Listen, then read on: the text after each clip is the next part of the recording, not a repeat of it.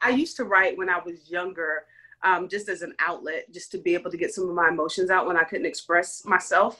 I think that was part of my saving grace as well, just being able to have a diary and to be able to connect with myself and connect with my higher being, through writing. And as I got older, I started to perform it at open mics and things of that sort, and competing around the country and around the world. The individual Women of the World Poetry Slam competition is where I ranked as one of the top 5 female slam poets in the world.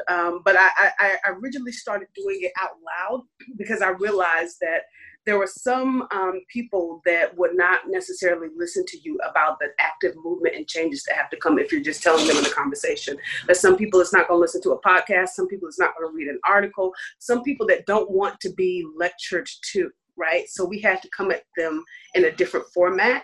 And the most effective format I found was entertainment. Like if I can entertain you while I'm teaching you about the movement and encouraging you to get active, then we can create a larger army of people that's going to fight for what's right. So that's why I got into poetry and spoken word on an outer level.